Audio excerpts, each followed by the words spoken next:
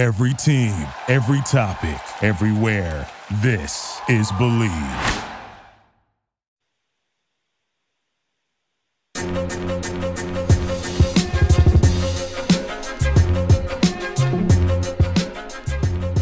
This is the Big Nasty. Yeah, Big Nasty, Hall of Fame Tampa Bay Buccaneer fan, baby.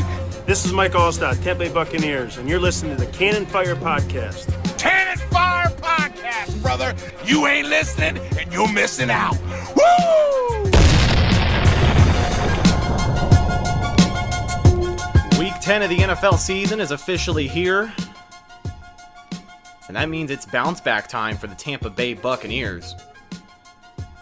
An embarrassing loss on Sunday Night Football.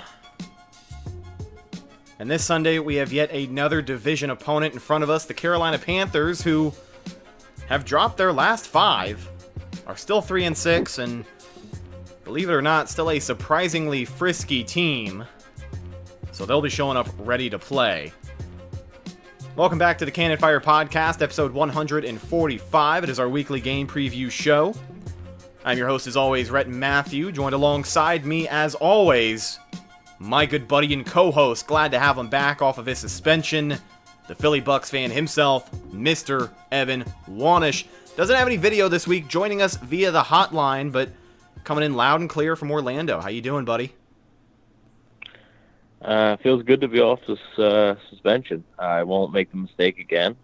I've learned from it. I'm a different person now, and yeah, me and Antonio Brown are in the same boat. We are different people, and yeah, happy to be back. Yeah, well, innocent until proven guilty. I think we got your verdict done a little bit faster than AB. So, like you said, You served your time. You're a better person because of it, and now we're looking forward. But a very special guest on this week's game preview show as well, the honorary third member of the Cannon Fire Podcast. He needs no introduction at this point, but I'm still going to give him one. You know him as Mr. Bucks Nation on YouTube, a.k.a. very good friend of the show, Mr. James Hill. Welcome back to the show, James. Just a week removed from when you were here last, so I'm sure people are still pretty fresh. Yeah, so now me and Evan got to start. You know how these things work, One guy gets suspended, he comes in, fills in as the starter, the guy comes back from suspension, and then it's like this awkward kind of competition of like who's going to keep that starting role, That's kind of what me and Evan are going through right now, Every co-host that we've ever had on about, whether he's filling in for Evan or just he can't make it, every co-host we've ever had on is like, I'm going to take Evan's job. And, people in the comments are still clamoring for the Philly Bucks fans, so we got to give the people what we want. And, it is what it is, but very happy to have you both here and very happy to talk about this Sunday's matchup. Before we do that, I think we just kind of need to get it off of our chest. I think we need to let it air out, and we need to move on from it as quickly as we possibly... Are you okay, James? Are you okay? I'm good. Choking on water. I'm going to mute myself. Just keep on talking. This part of the show is going to choke me up too, but we kind of have to get our final thoughts out there from Sunday Night Football against the Saints, because, it's not an easy loss to bounce back from 38-3. And I only say that because, for me personally, my thoughts after that game were that the Bucks were just not the team that we thought they were headed into that matchup. And I only bring it up again here because, Evan, we didn't get your thoughts on that matchup, and I just kind of wanted to get your 2 cents. The people want to know. You were there in person, so you definitely got a dynamic that neither James or I did. So what was that game like for you, and what were your biggest takeaways from it? Well, for one, it sucks right now that I can't see the Skype call, because when you were like, "Are you okay, James?" I was like, "What is going on?" And yeah, he was choking to death on the intro of the podcast. It was pretty rude, to be honest. It's his fault. Let's see, where to begin. Did you eat food at the game? No, I ate food before the game. There you go. Not during. If you did it during, you might throw up. Yeah, you might have puked it all up. You're missing out on those Raymond James chicken tenders and fries, man. Well, I mean, yeah, but I didn't really want to spend like $25 on chicken tenders and fries. So. Another fair point. But anyways, that was a game. That was something. it was, my experience. I was talking to Rhett before the show about it. When James was trying to fix the AC, I guess he went to like Antarctica to fix it or something. Yeah, he's like, hey guys, I know we're going to record a podcast, but I got to play handyman real quick. I'm just kidding. Is this the Roast James podcast? I don't. The roast of James Hill. There we go. Yeah, yep. It's good content for your channel, dude. I mean, it's good content for both of us. It's a win-win. Oh man, sorry about that, James. Well, we still like you, or else we would have done it without you. So. Oh my gosh! Stop!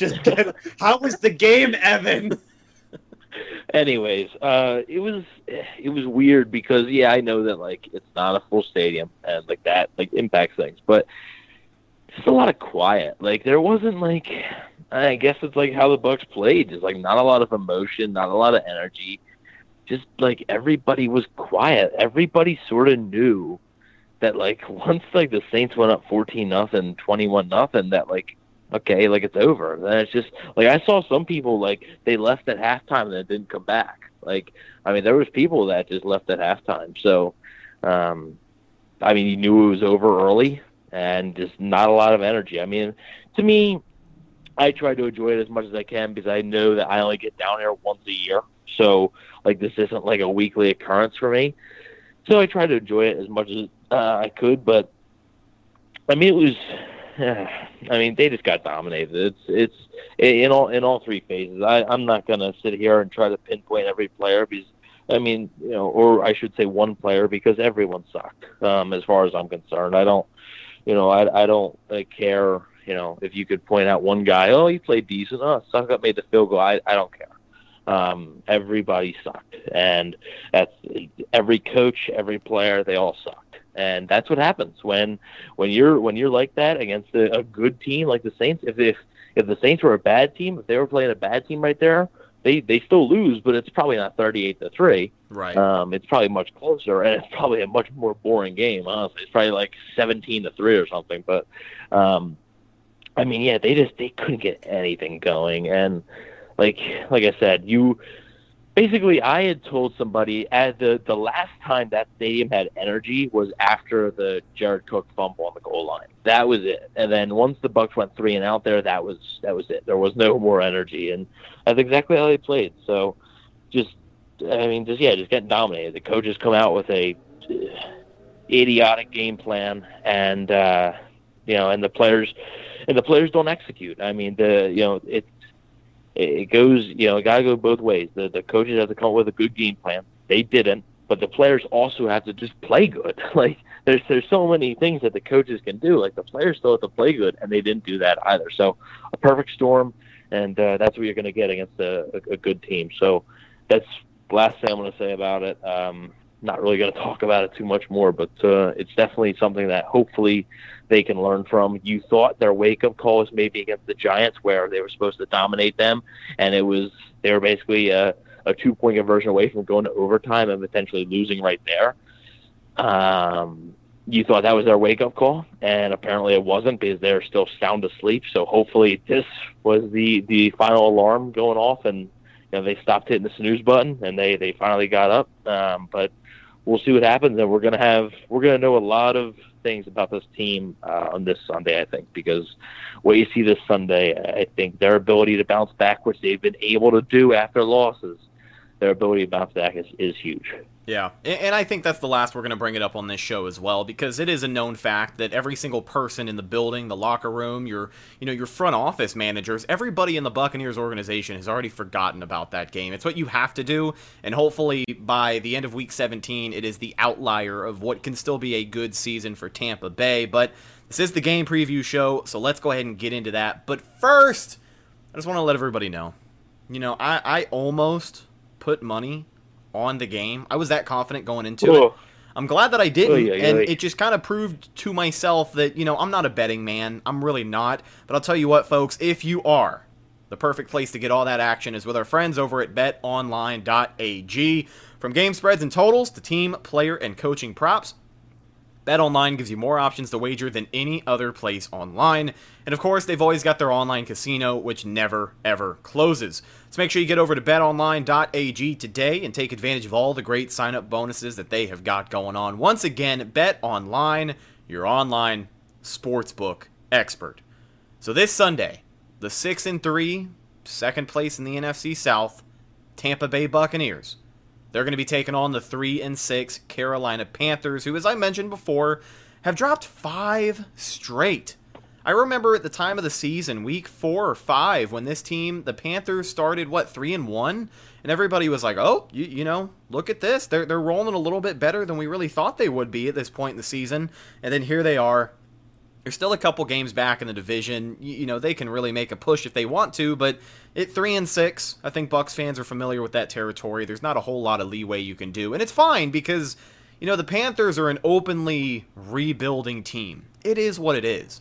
They're in year 1 to 2 of what people would say is a 3-year rebuild, and it just is what it is. But with all of that being said, when push comes to shove, it is hard to sweep rivals in the NFL. It does not matter if you're 6-3, doesn't matter if you're 1-8 at this point in the season.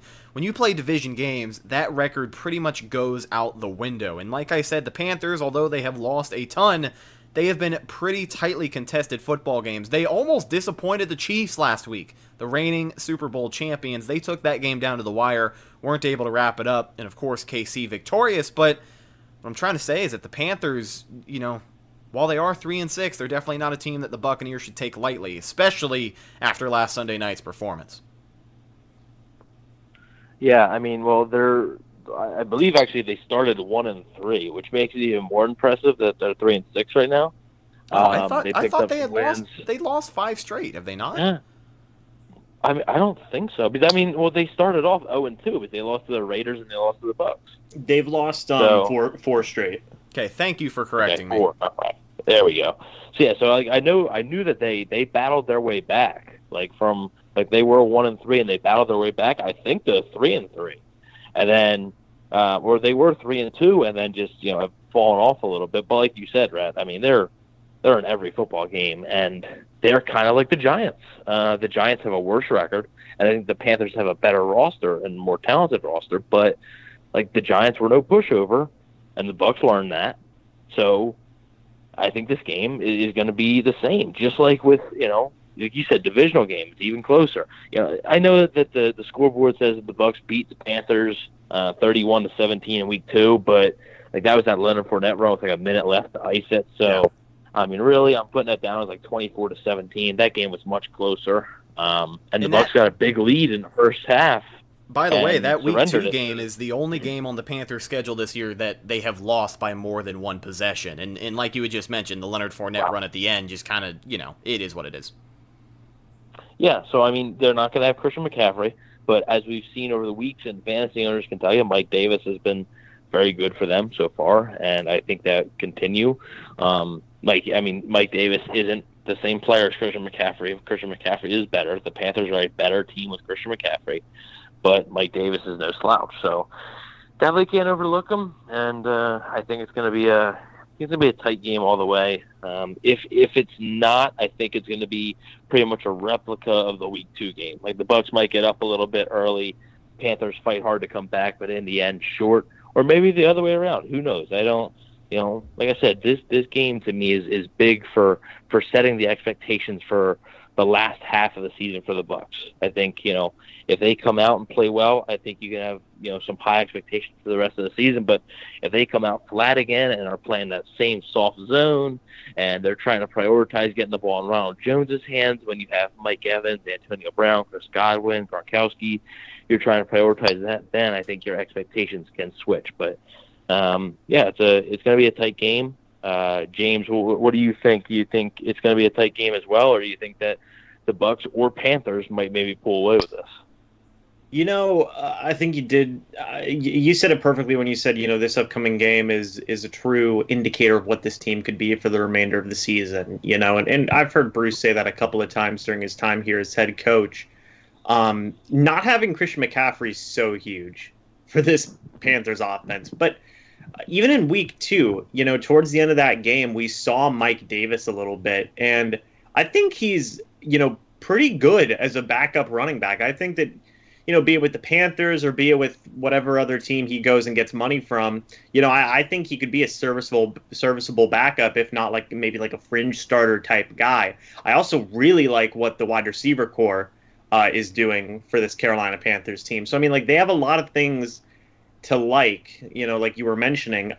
Exactly like what you said, four-game losing streak, but all of them were by one score. So, I think they're a lot better of a team than their record gives credit for. I think that this will probably be technically closer than that Week 2 game, one way or the other. I know the Bucs are probably coming off that Saints game. I think they're probably going to be a little bit pissed off.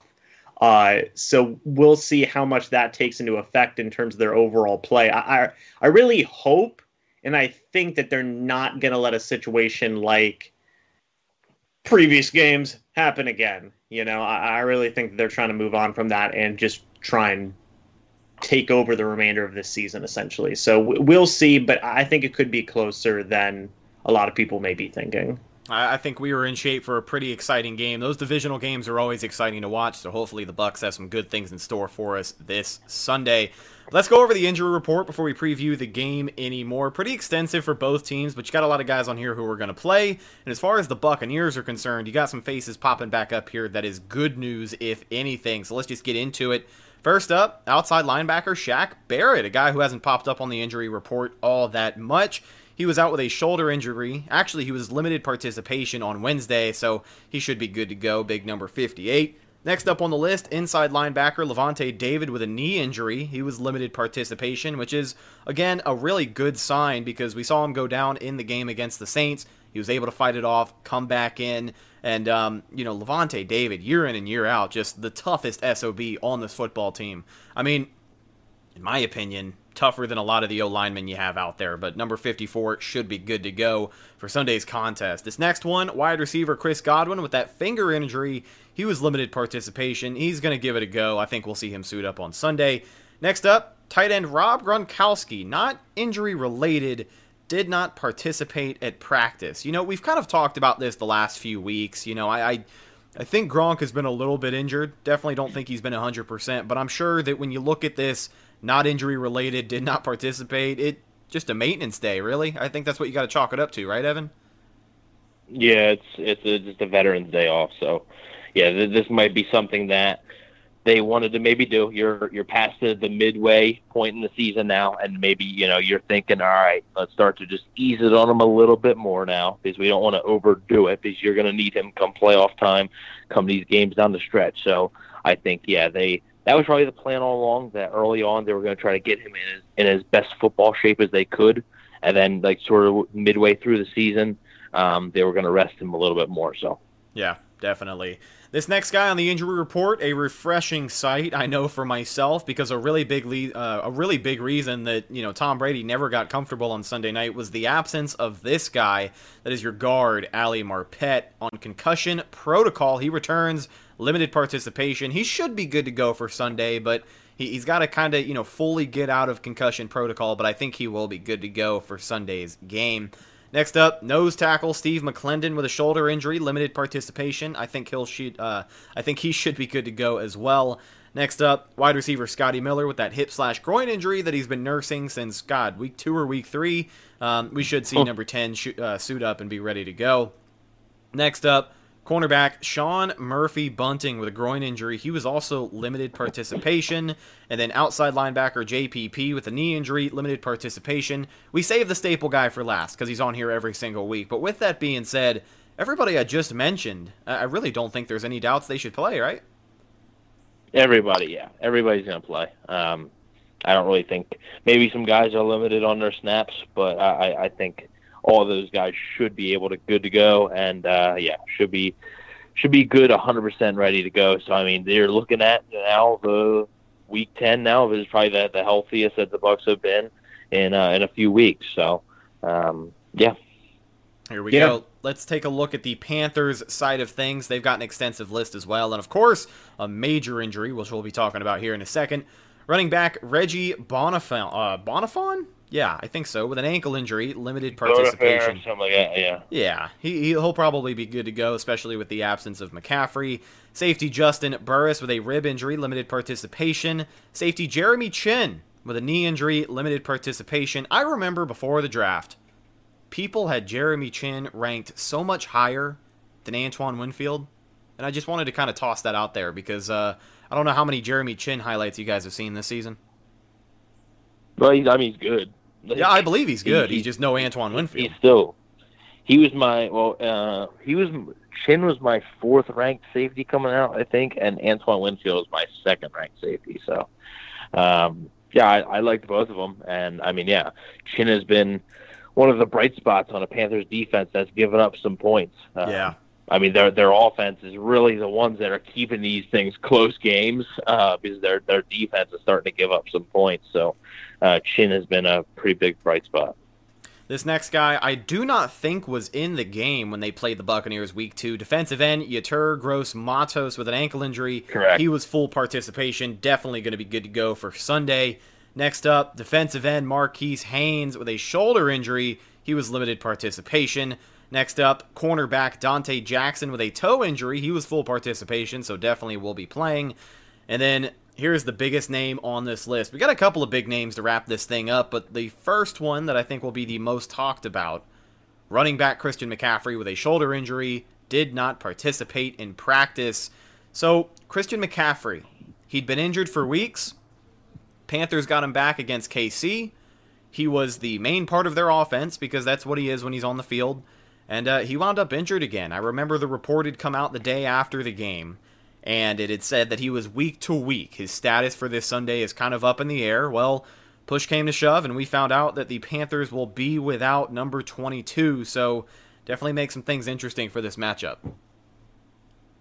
Yeah, like I said, Mike Davis has filled in nicely for them, so it's definitely not something to overlook, but it's a different offense when McCaffrey is out there. So not having him, just like the Giants not having Saquon Barkley, it's a pretty big loss. Yeah. Hopefully, unlike the Giants game, we just don't see, their backup running backs put up 100 yards on us. But we'll see what happens. James, I didn't mean to cut you off. Sorry about that. You're good. I was just checking to see what the latest was on that injury.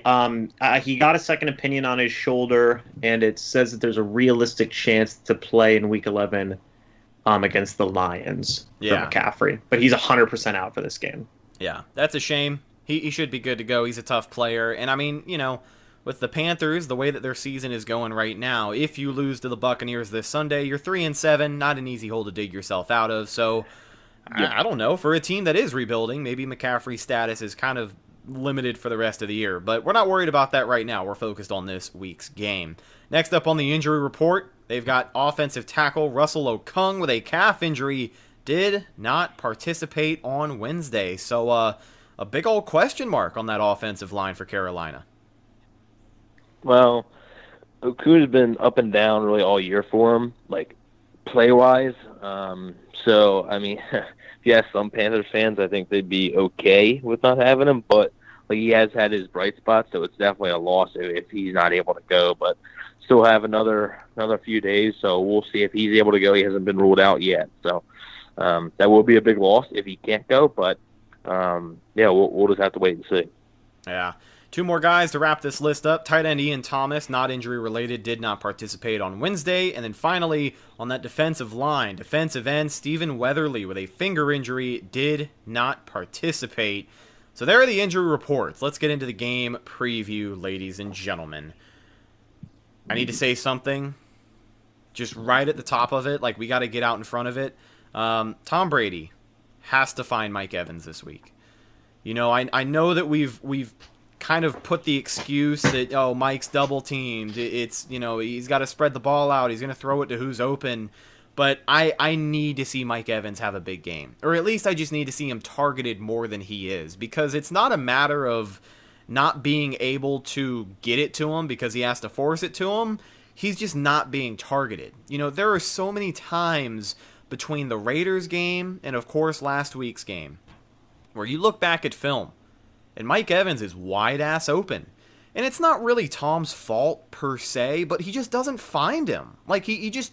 I don't know what it was. And I mean, yeah, in the Giants game, he didn't look entirely comfortable in the pocket. And in the Saints game, he definitely did not look comfortable at all for any bit of that game. But you've got to find your playmakers. And look, like, you know, I know a few weeks ago on the show, I think it was after the Raiders game, we were kind of playing the lax card. You know, his time will come. You know, Mike will definitely get his chances. And I still think that holds true. But if it's going to happen, it has to happen this week. Because we're kind of starting to see the long-term effects of no Mike Evans in this offense. And that's not necessarily an awful thing when you have playmakers like, you know, your Scotty Millers, your Gronks when they feel like catching touchdowns. But I just need to see Big 13. I really do. You know, I don't believe the rumors or anything that Mike's getting frustrated. That's not at all what it is. But for the sake of the chemistry of this offense, do not be afraid to target Mike Evans. And if you're going to come out early and set the tone, which is something that this offense can't do, it's going to happen with Mike Evans. Basically, you know, if you haven't picked it up by now, Buck's got to throw the ball to Mike Evans this week. So, seven receptions, 104 yards, and a touchdown. That was Mike Evans' stat line in Week 2 versus the Panthers. Now, that was without Chris Godwin. Chris Godwin was in concussion protocol that game, and that was without Antonio Brown. But it's still good. Like he still had a very good game, and you know, I know you said you don't want to play the relax card, but I'm still going to, just because like we all knew what was going to happen in that game, right? Like the Saints game, like Marshawn Lattimore owns Mike Evans. Okay, he just does. You didn't see Mike really get going until they took Marshawn off the field. Exactly. That's when he got his catches. It's something about it. I think it's in. I mean, the Saints are in the whole Bucs team heads, but like individually, Marshawn Lattimore just has his number. Whether it's something he does differently, whatever. But man, like I mean, I know people pull up that clip when Brady throws it to Miller on the outside and it's incomplete, and Mike Evans was running down the field, streaking down the field for a touchdown, basically. Yeah. But at that point, I think the game was like 14 or 21-0, and like a lot of people said, like that's what like Brady. That's just how he plays. You're just gonna have to deal with it. He's gonna identify pre-snap where he wants to go with the ball. It's almost like sometimes when you're playing Madden and like you always know a play that sort of works. So you're like, all right, I'm 90% sure I'm pressing B. Like you know, like I'm snapping the ball and I'm pressing B. I'm not looking anywhere else. And that's sometimes what Brady does, especially when they're down multiple scores and he's just trying to get yards. So yes, I mean, yeah, he could have held on to the ball longer and found Mike Evans, and you know, hopefully that happens this week. But I'm not going to push the panic button just because he's still getting somewhat targeted. I still think he's almost near the top for targets for the team, and I just think that he'll be fine. I really think he'll be fine. He's proven time and time again that he'll be fine. So I think he's going to get a touchdown this week. I don't think he'll get over 100 yards, but I think he'll get 5 or 6 catches, maybe like 70 yards or so with a touchdown. So that'll silence a little bit of the heat that Brady and the offensive game plan has been getting on Twitter over the past few weeks. What do you think, James? So I just looked it up. Through the first 9 games last year, Mike had 89 targets, 54 receptions, and 924 yards and 7 touchdowns. So far this year, he has, through 9 games, 52 targets, 34 receptions, 437 yards, and 7 touchdowns.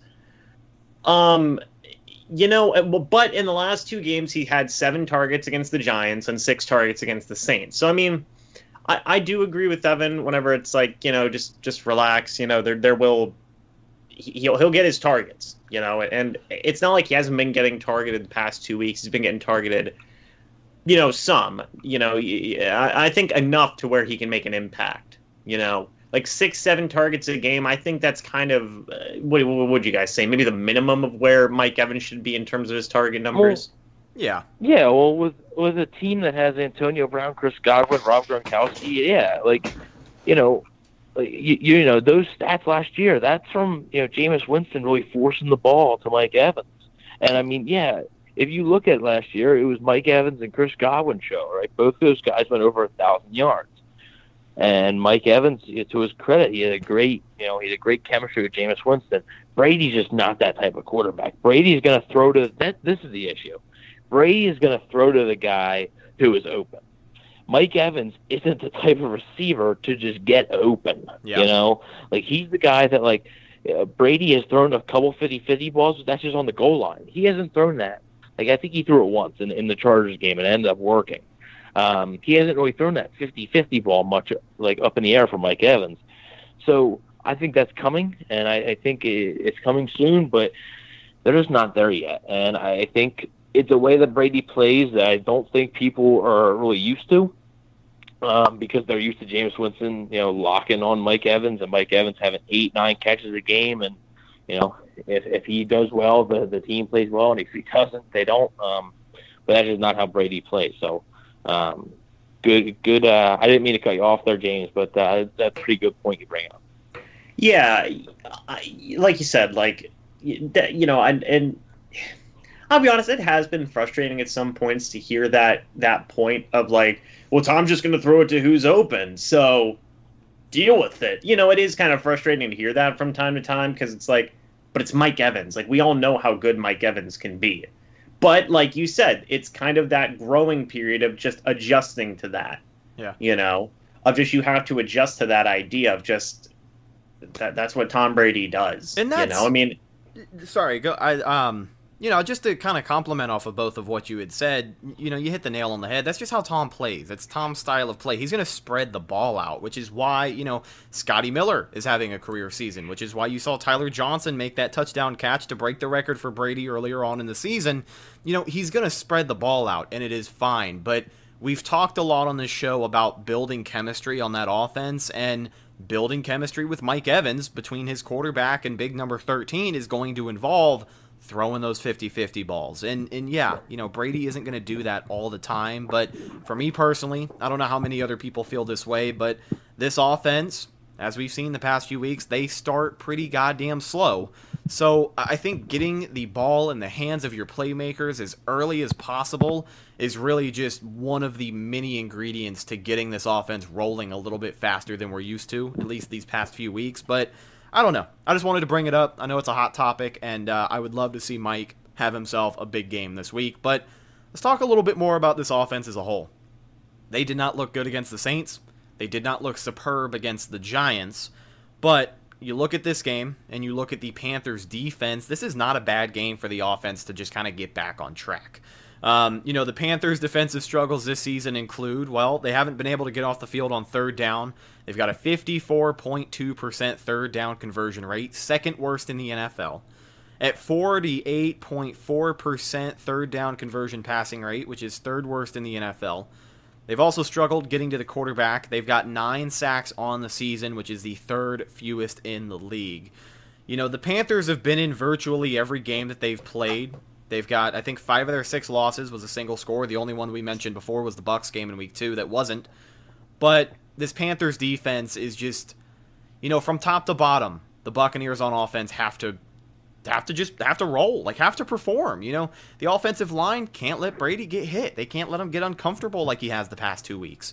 You have to be humming. You have to hope that your play calling is enough to just move the ball downfield because, we haven't seen what we saw earlier in this season. And look, it happens.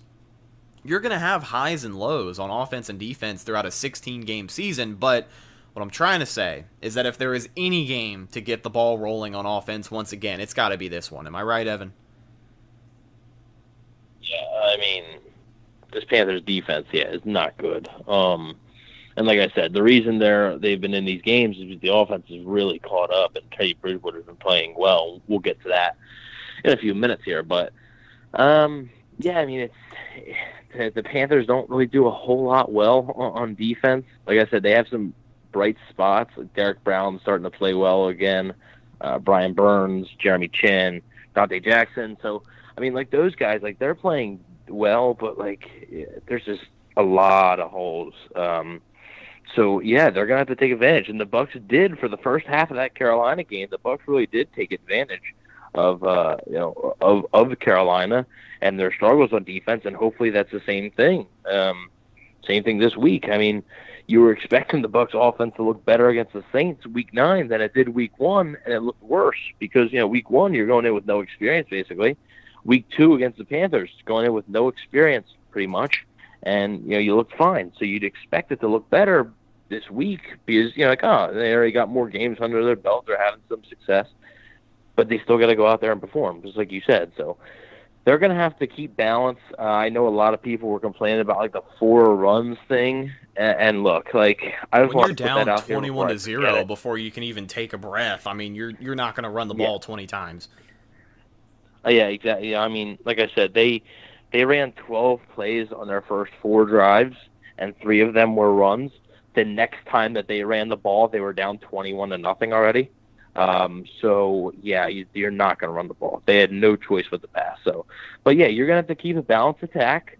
You're just going to have to, like you said, just attack them from all angles and don't take your foot off the gas. And that's how you're going to be. This offense is really starting to get into a rhythm, and the Bucs defense is starting to trend in the wrong direction. So, I'm not expecting to give up, 40 points to the Panthers, but that's a little concerning that the offense of the Panthers seems to be treading up, and the Bucs defense seems to be trending down. So this might be a game where the offense is going to have to put up, some more points. You go ahead, James.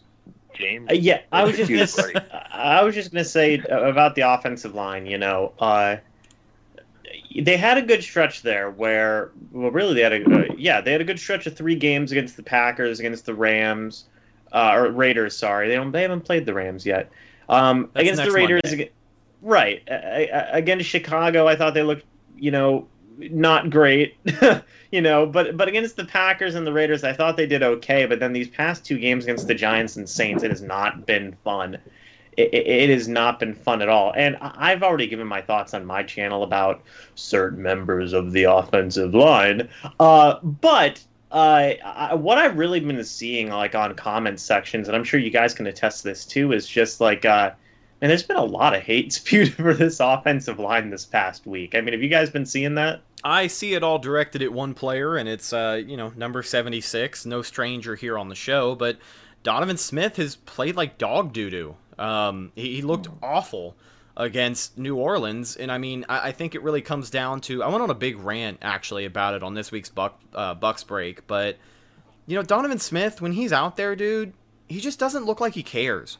He really looks like he'd rather be anywhere else in the world. I don't know what it is, but you talk about these guys buying in a winner's mentality and learning to lose, learning to win, learning to just do things differently when you're a winning football team. I don't think Donovan Smith gives a shit about any of that. I think he's there to get paid, and I think that's why he's an average left tackle at best. But against New Orleans, honestly, guys, think about it. It doesn't matter who's under center. How many times have we been watching a game where the pocket collapses, or really, just the left side of the line collapses, your quarterback is running for his life, and Donovan Smith is just standing there with his thumb up his ass? How many times have we seen that over the past 4 seasons, honestly? So, Evan, what do you think about Donovan Smith? Why do I always have to be the one to stick up for him? Because you're the only one who doesn't want to say anything bad about him. At least I said he was average. I don't think he should pack his bags. I think we're at the point in the season where the Bucs have no choice but to ride it out, but I definitely don't think he's back here next season. I hate the people that say, "Oh yeah, well you can find somebody better than Donovan Smith." Where? So who on the street is better than Donovan Smith right now? There's nobody. The only human being that I could, or the only free agent that I talked about this with Taylor Jenkins. The only guy is Cody Glenn, former Bengals left tackle. Yeah. That's it. He plays guard mostly now. Towards the end of his career, he switched to guard a little bit. So right, he hasn't even played tackle in a long time. So it's tough, And you're gonna, like you said, you're gonna have to ride out with Donovan Smith. And Smith is not as bad as people say. Yes, he had a bad game against the Saints. He played decent against the Giants because, like I said, both sacks were really coverage sacks. The Giants, defensive backs, just had a great game plan for the Bucs receivers. Yeah. I mean, I know we talked about it, Rhett, on the review show for that game. I mean, they were just really playing some good football back there. And Brady just had to hold on to the ball. I think Donovan Smith was beat on one rep in that game. But I mean, other than that, like, I think it's something about the Saints because he played the worst game of his career against the Saints week 1. And then, I mean, I didn't really see too much. I mean, this one might have been maybe worse, but at the same time, I don't know if it is worse because he was next to Joe Haeg instead of Ali Marpet, and maybe he was worried about helping out Haeg a little bit more than helping out Marpet. So, I mean, Chicago, he was terrible, and I mean, last week he was terrible, but my big thing is they can do much worse. That's my main point. That's the only thing I'm going to really say. I would say Donovan Smith looked as bad in this most recent game as he looked in week 1. I mean, I thought he looked exactly the same.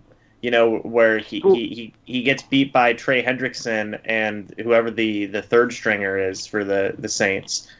Like that's kind of inexcusable. But to me is but yes, it's inexcusable, but at the same time, you're factoring in being next to Joe Haeg instead of Ali Marpet, who's been one of the best guards all year. Right, but to me, that's definitely a factor. Right, but he. Right, I'm not saying this for like an argument thing, but like he did bad in both scenarios when he was next down. Right, so like it's just like then what's the problem? Like I don't get it. Like you can make the argument that yes, Joe obviously not having Ali Marpet there does not help things. Obviously, it makes your job a whole lot harder. But like even when Ali Marpet's there, he struggles. So it's like it's confusing. I honestly think it might be a mental thing with playing the Saints.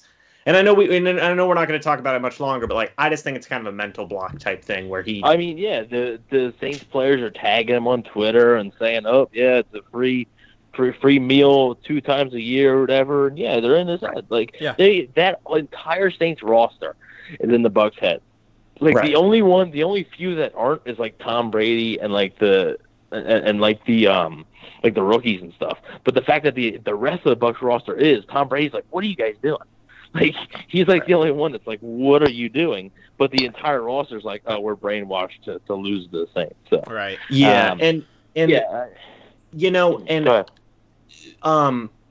just to kind of put like a wrap up on my thoughts on the Donovan Smith thing is like like I said, talked to Taylor Jenkins about that. And we both came to the conclusion of like, there's nothing the Bucs could do right now to replace Donovan Smith, and like.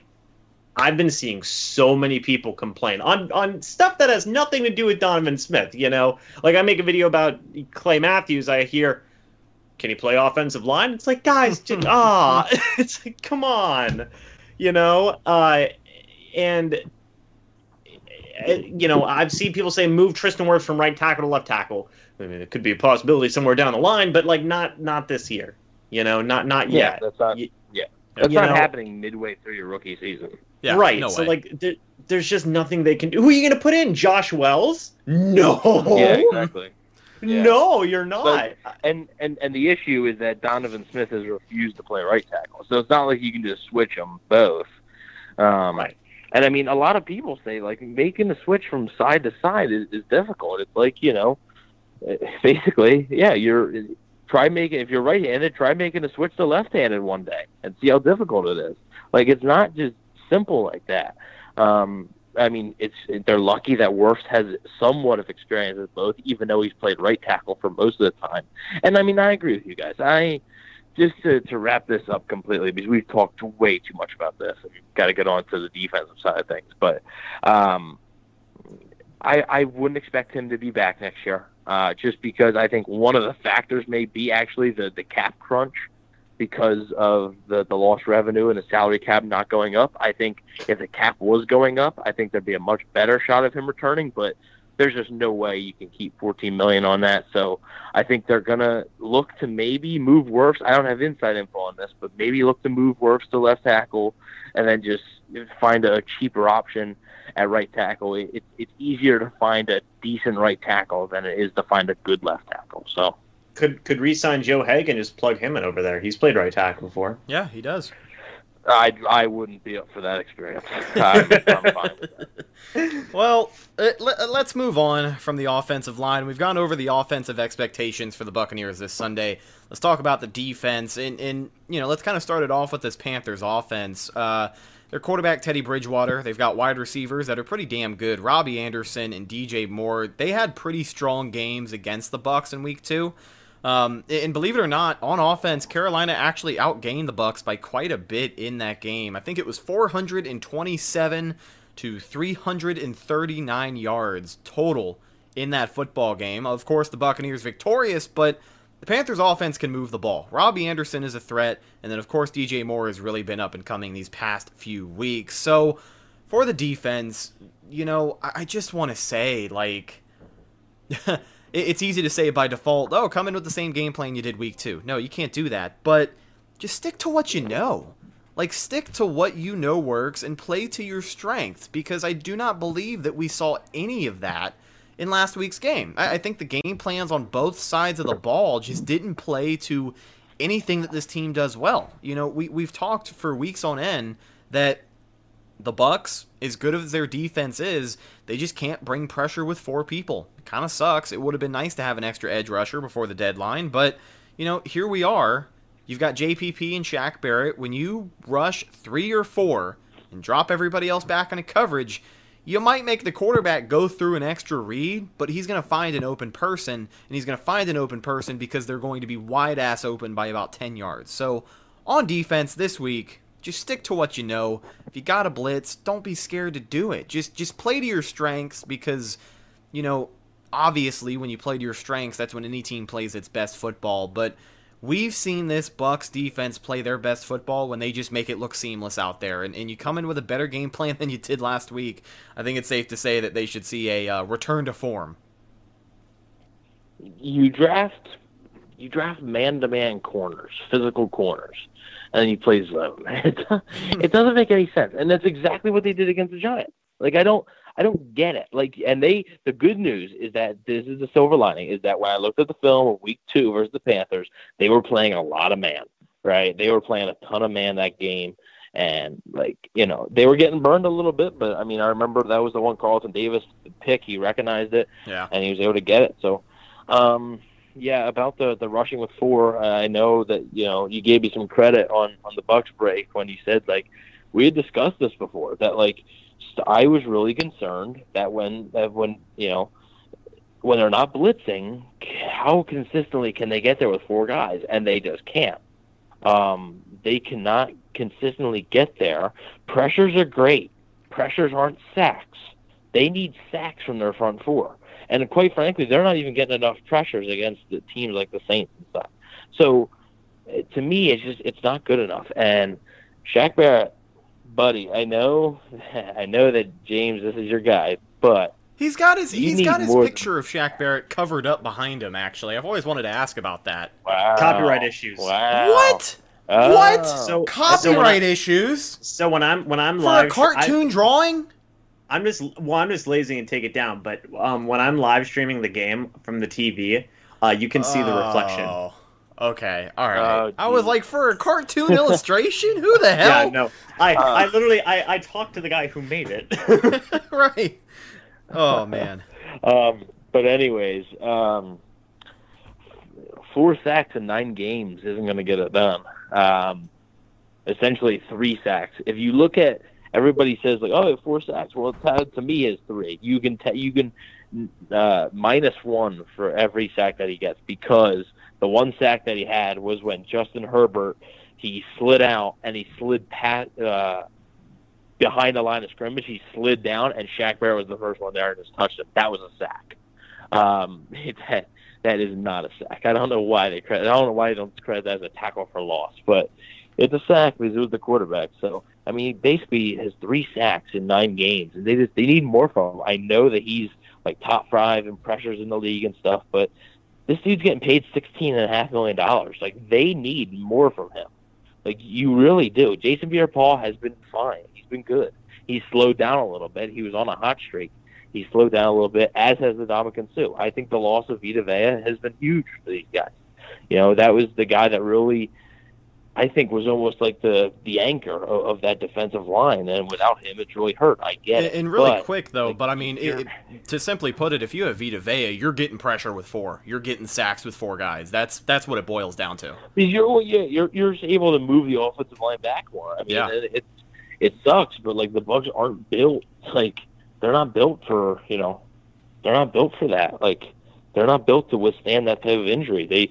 What did I say, Rhett, was my one main concern about this defense going into the season. It was the depth along the defensive line and the outside linebackers. Anthony Nelson hasn't really done a whole lot, and they don't have anybody else.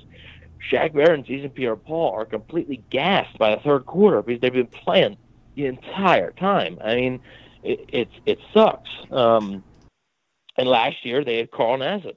Last year they had Carl Nassib to rotate in and out there, and they were able to stay fresh. But this year, obviously not the case. I saw a tweet that said, like, if the Bucs, I think it might have been Evan Winter, who said that, if the Bucs, and I sort of agree with it, if the Bucs want to beat the Saints and have success against the Saints offense, they need to find an elite pass rusher. And Shaq Barrett and Jason Pierre-Paul are good. They're good pass rushers, but they're not elite. And I think that's what they need. That's what they've been lacking. Shaq Barrett last year was elite, but this year, the fact is he's been decent to good. You got to get home, and they're going to have to get home. And Bridgewater can run a little bit. He can run more than Breeze. They did a good job of limiting Daniel Jones, his running ability, so hopefully they can keep that up against Bridgewater. But the big reason, like, the Ndamukong Suh dominated that Carolina game, and the Bucs really had success against Carolina with their pass rush. So they're going to have another good day here. And like you said, the defensive game plan has got to be more simple. Play man. Obviously, you're not playing man and blitzing every play. You can't. I get it. But to end my long speech here, play man, get pressure with 4, and just, blitz more. Like, you can't consistently expect to just send 4 70% of the time in it to work. Like, you're going to have to blitz close to 50% of the time, I think. Devin White, I think he's like one of the leaders for inside linebackers in sacks, and he has 5.5 or something like that. Send them. Like, send Levante David. Send those guys. Send Jordan Whitehead down. Send Mike Edwards. Send Antoine Winfield. Send those guys in. Obviously pick and choose your spots, but you got to be able to generate pressure, or else it could be a long day. So the Bucs have blitzed 160 times this season. The second, which is the most in the NFL, shocker, I know. The second most team is the Ravens with 147. The Bucs are blitzing on 43.5% of dropbacks. They have 38 hurries, which is, I think, 6th in the NFL. They have, how many knockdowns? 34 knockdowns, which is 2nd in the NFL to the Falcons. They have 29 sacks, which is 2nd to the Steelers. And then they have 101 pressures, which is 2nd to the Steelers as well. But a lot of that can be attributed to the fact that they are blitzing so freaking much, like, Evan, like you said, like in terms of like non-blitzing pass rush, like, it's not good. It really isn't. Like, they need somebody to rotate in. They need somebody to, really have that Carl Nassib. Bro, Clay Matthews, I don't know, or even just giving Anthony Nelson more playing time. Like, it's something that, it's something that needs to be done. Because like you said, Evan, JPP's getting gassed. Shaq Barrett's getting gassed. Because right now, as it stands, Jason Pierre-Paul has played 88% or 89% of the defensive snaps for this season for the Bucs defense. And I believe Shaq Barrett's played 84 or 85%. I'm honestly surprised, really quick, for JPP that it's not more. Well, but like, he's getting up there in age. Like, he's over 30 now. Like, you got to start to take that in consideration. Oh, too. well, like, I just mean it by, like, he's the guy that never wants to come off of the field. You know what I mean? Right. Well, that was exactly what I was going to say, Rhett, was like, I get it. Like, he doesn't want to come off the field and he gets mad. Bro, I mean, if you're getting tired and gassed out there, get him off the field and let's get some fresh legs in there. And that'll really, I think that would help out tremendously But like to me, that's how you know he's getting gassed. How many times have you seen that this year where he gets off the field and he's sort of annoyed? Not much. You haven't really seen that a whole lot. So that's how you can tell. If you just look at Shaq Barrett and Jason Pierre-Paul's body language throughout the game, they'll have their hands on it by the start of the third quarter or so. They're having their hands on their hips, and they're really tired. And when they come out, they're happy to see Anthony Nelson trot out there. Right. So, I mean, that's it. It's a three-man rotation. There's nobody else, and that's something that they're going to have to find in the offseason.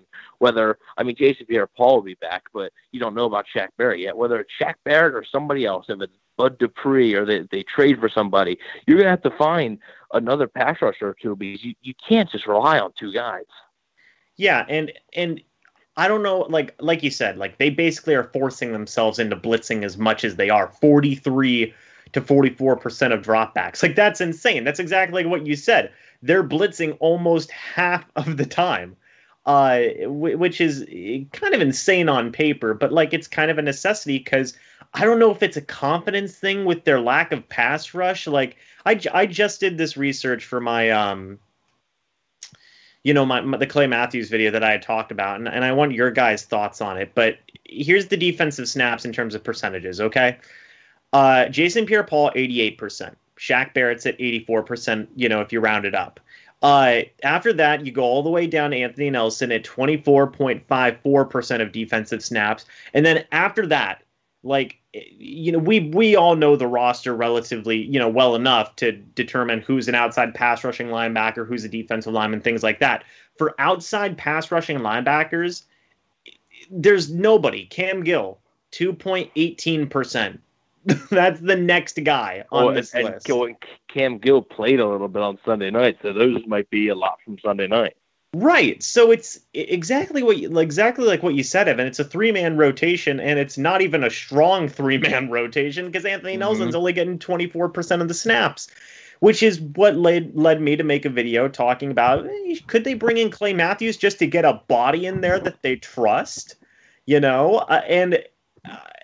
I think it should still be considered. I think they have around $5 million in cap space, and kind of went off the, not to talk about personnel moves or things like that, but yes, exactly what you said to the point. They're going to have to blitz just out of sheer necessity because they don't have a strong pass rush. Teddy Bridgewater, if you rattle a guy like Teddy, he can make a couple of mistakes. I do fully believe that. Yeah, I do want to ask you guys one thing before we move on. Just one thing, because it's on my mind right now. We're talking about pass rush rotation. So these are two guys I'm going to bring up that are making right around the same amount of money, right? So if you got rid of one, you would have been able to fit in the other. Would you rather have Carl Nassib or Rob Gronkowski? Oh hell, man! I mean, that's an easy answer for me. I'll go ahead and field this one, but Carl Nassib was my guy. I was so upset to see him go because one of the things that we praised was he's just a high motor player. And it's not that JPP and Shaq Barrett aren't necessarily high motor players, but can you imagine when they get gassed, you've got Carl effing Nassib ready to go?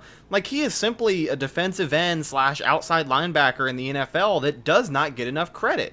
I'm a really big fan of Nassib, and while Gronk has been nice in the absence of O.J. Howard, to be honest with you, he's not necessarily doing anything that I don't think Cam Brate could do, aside from block every now and again.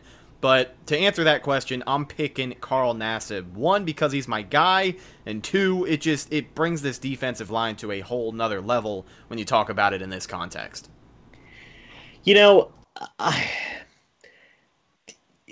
we're talking like right now, I mean, OJ is hurt, and that would kind of, but we have Cam Brate, I guess, and I don't know. I mean, I would probably lean more towards Carl Nassib too. And thank you for telling me about that, Evan, because I just looked it up.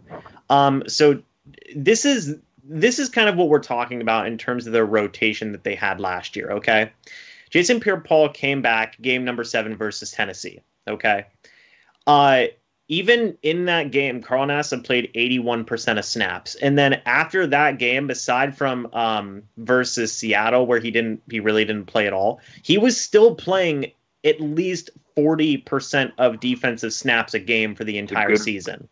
It's a good rotation. Yeah, and I don't know if it's a lack of trust thing with Anthony Nelson and some of the other young guys. Like, I really don't know what the coaching staff is mindset is there, but like it worked. I mean, it's probably a very strong reason as to why Shaq Barrett had the sack numbers he did last year, and another reason as to why Jason Pierre-Paul came on so strong in the 8 or 7, 8 games that he played for the Bucks last year as well. Like, both those guys did good is because they could stay fresher and be more efficient with their pass rushing because there was a stronger rotation there. Yeah. I am personally, one more thing I'll say before we get into the weekly checklist and break this thing down, but I'm personally surprised we never heard any more to rumors of, pursuing or at least asking about Clay Matthews, because, you look at rotational talent, you look at a part-time guy who can get it done. James, I know, you had just done a video on it, and we talked about it a little while ago. I think back in the offseason, we were doing our season prediction show, and we're like, well, there's a couple of moves that this team could still make, and Evan was really high on Clay Matthews for a pretty long time. And I wonder why they didn't go that direction. I mean, yeah, hindsight's always 20/20, but when you talk about the situation the Bucks are in now, there is nothing that presents itself more perfectly for the situation than Clay Matthews. Like, people like to say that he's, he's washed, or he's not the right type of linebacker, or he's this, he's that. He had what? He had 7 or 8 sacks last season? 8 sacks last year playing for the Rams. I mean, you talk about rotational talent at this point for the price tag that I'm sure he has, because, newsflash, he's still not signed. I don't know why they don't go that route, and I guess they still have time, but, it's just another one of those names. While it is, a bigger name, and people are used to all these big names flocking to Tampa, it's a perfect situation that I'm surprised we haven't heard more about. Well, Bruce had said too, like much in the case with Antonio Brown, where he said, well, if there's injuries there, we'll consider bringing him in. Shaq Barrett and Jason Pierre-Paul are both on the injury report this week. I'm not saying they're going to sign him tomorrow or sign him today and then, plug him and play him. But, like, if those guys are nagged by... play anyway, with how today's world is. So Exactly. But, like, if those guys are already tired and they're dealing with injuries, I mean, like, that's a good point to make is, yeah, they could be playing themselves into injuries by playing that much, That could be a thing, So having a stronger rotation is going to become even more of a necessity if they're a little hampered by injuries, as well as the fact that they're playing over 80% of defensive snaps, every single game, and even in some cases 90% or whatever.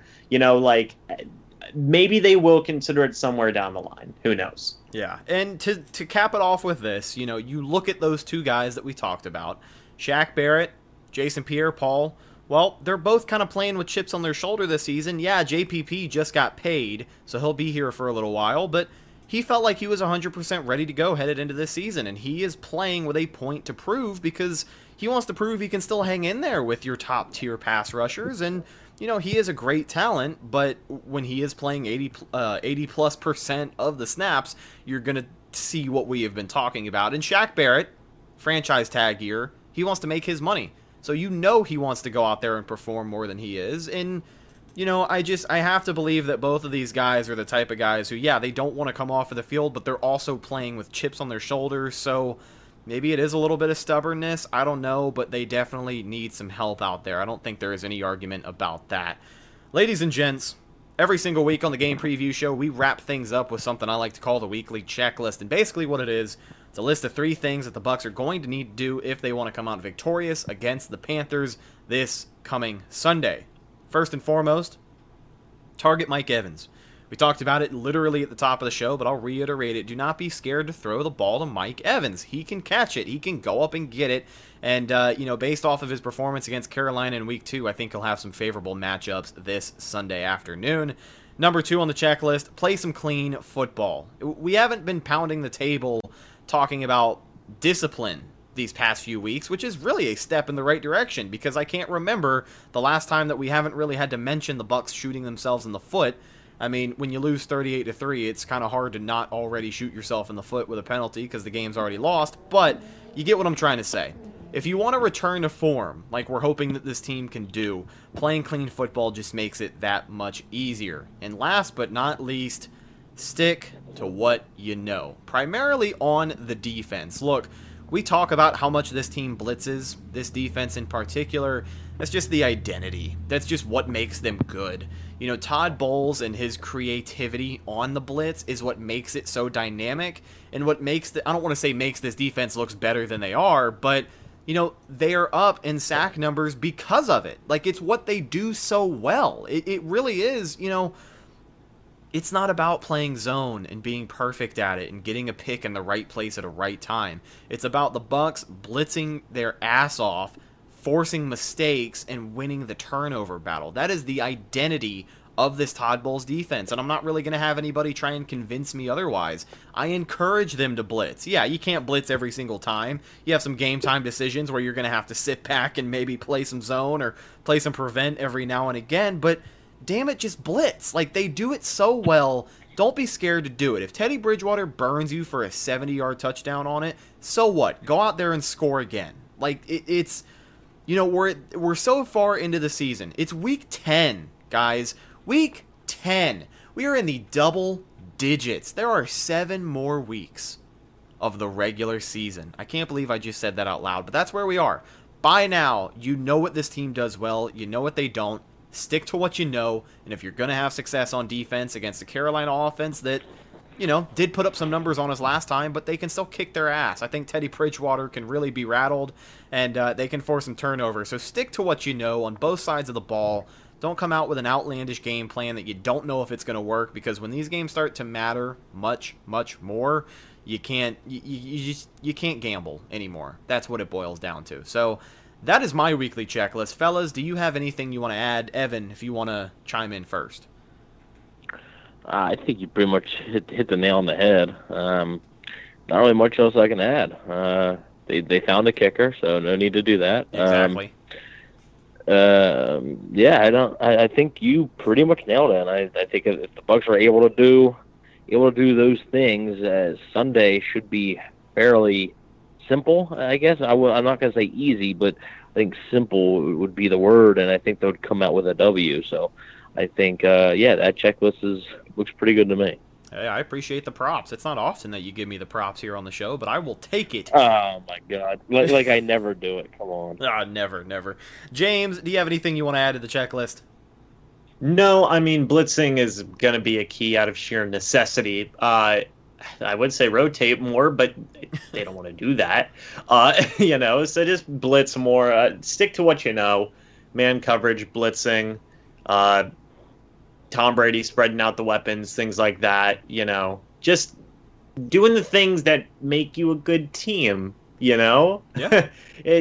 and just play a clean game, like you said, Rhett. I mean, penalties and just inconsistency with blocking and things like that. I mean, we can't have that. Otherwise, you're not going to win football games, Yeah, very true.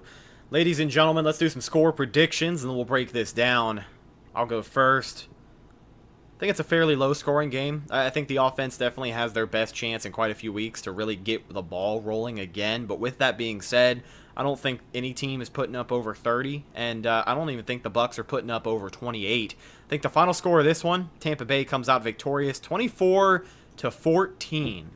And I say 24-14 because maybe, I'm thinking there's a drive where Carolina's pretty close to making it 21-24 late in the fourth quarter or early fourth quarter. I don't know, but I think there's a situation where they make this game closer, and then you see a pretty clutch interception or even a fumble recovery. But I think a big-time turnover is what's going to save this game from being any closer. So 24-14, Buccaneers win is my prediction. James, what is your prediction for the score this Sunday?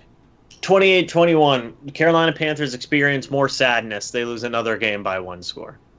There you go. Evan, what have you got? Yeah, so I got I'm going to basically ride that. I have 26-21. So I think it's going to be a close game.